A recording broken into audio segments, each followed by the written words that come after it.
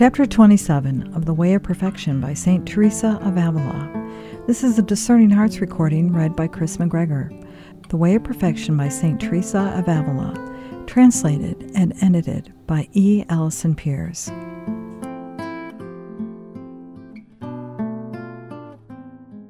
Our Father, which art in the heavens. O my Lord, how thou dost reveal thyself as the Father of such a Son, while thy Son reveals himself as the Son of such a Father. Blessed be thou for ever and ever. Ought not so great a favor as this, Lord, to have come at the end of the prayer?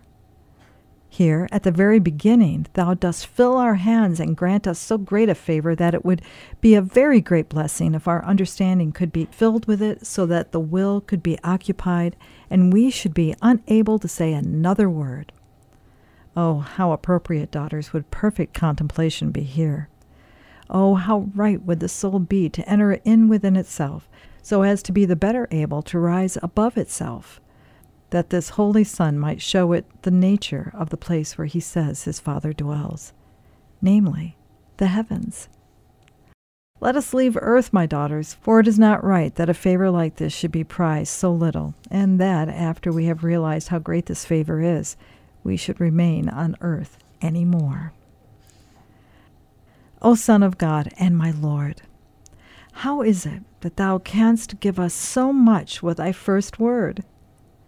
It is so wonderful that thou shouldest descend to such a degree of humility as to join with us when we pray, and make thyself the brother of creatures so miserable and lowly. How can it be that in the name of thy Father thou shouldest give us all that there is to be given, by willing him to have us as his children? And thy word cannot fail. It seems that thou dost oblige him to fulfill thy word, a charge by no means light, since, being our Father, he must bear with us, however great our offenses. If we return to him, he must pardon us, as he pardoned the prodigal son, must comfort us in our trials, and must sustain us, as such a father is bound to do, for he must need be better than any earthly father, since nothing good can fail to have its perfection in him. He must cherish us. He must sustain us. And at the last, he must make us participants and fellow heirs with thee. Behold, my Lord, with the love that thou hast for us and with thy humility, nothing can be an obstacle to thee. And then, Lord, thou hast been upon earth, and by taking our nature upon thee, hast clothed thyself with humanity. Thou hast therefore some reason to care for our advantage. But behold, thy Father is in heaven, as thou hast told us, and it is right that thou shouldest consider his honor. Since thou hast offered thyself to be dishonored by us, leave thy Father free. Oblige him not to do so much for people as wicked as I, who will make him such poor acknowledgment. O good Jesus, how clearly hast thou shown that thou art one with him, and that thy will is his, and his is thine. How open a confession is this, my Lord. What is this love that thou hast for us? Thou didst deceive the devil and conceal from him that thou art the Son of God, but thy great desire for our welfare overcomes all obstacles to gain thy granting us his greatest of favors. Who but thou could do this, Lord? I cannot think how the devil failed to understand from that word of thine who thou wert, beyond any doubt. At least, my Jesus, see clearly that thou dost speak as a dearly beloved Son, both for thyself and for us. And thou hast such power that what thou sayest in heaven shall be done on earth.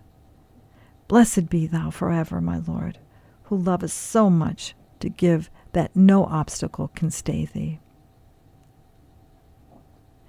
Do you think, daughters, that this is a good master, since he begins by granting us this great favor, so as to make us love to learn what he teaches us? Do you think it would be right for us, while we are repeating this prayer with our lips, to stop trying to think of what we are saying? lest picturing such love should tear our hearts to pieces. No one who realized his greatness could possibly say it would be. What son is there in the world who would not try to learn who his father was, if he had one as good and of as such great majesty and dominion as ours? Were God not all this, it would not surprise me if we had no desire to be known as his children. For the world is such that, if the father is of lower rank than his son, the son feels no honor in recognizing him as his father. This does not apply here. God forbid that such a thing should ever happen in this house. It would turn the place into hell. Let the sister who is of the highest birth speak of her father least. We must all be equals. O College of Christ, in which the Lord was pleased that St. Peter, who was a fisherman, should have more authority than St. Bartholomew, who was the son of a king. His Majesty knew what a fuss would be made in the world about one who was fashioned from the finer clay, which is like discussing whether clay is better for bricks or for walls. Dear Lord, what a trouble we make about it. God deliver you, sisters, from such contentions, even if they are carried on only in jest. I hope that His Majesty will indeed deliver you. If anything like this should be going on among you, apply the remedy immediately, and let the sister concerned fear lest she be as a Judas among the apostles. Do what you can to get rid of such a bad companion. If you cannot, give her penances heavier than for anything else, until she realizes that she has not deserved to be even the basest clay. You have a good Father, given you by the good Jesus. Let no other Father be known or referred to here. Strive, my daughters, to be such that you deserve to find comfort in Him and to throw yourselves into His arms. You know that if you are good children, He will never send you away, and who would not do anything rather than lose such a Father?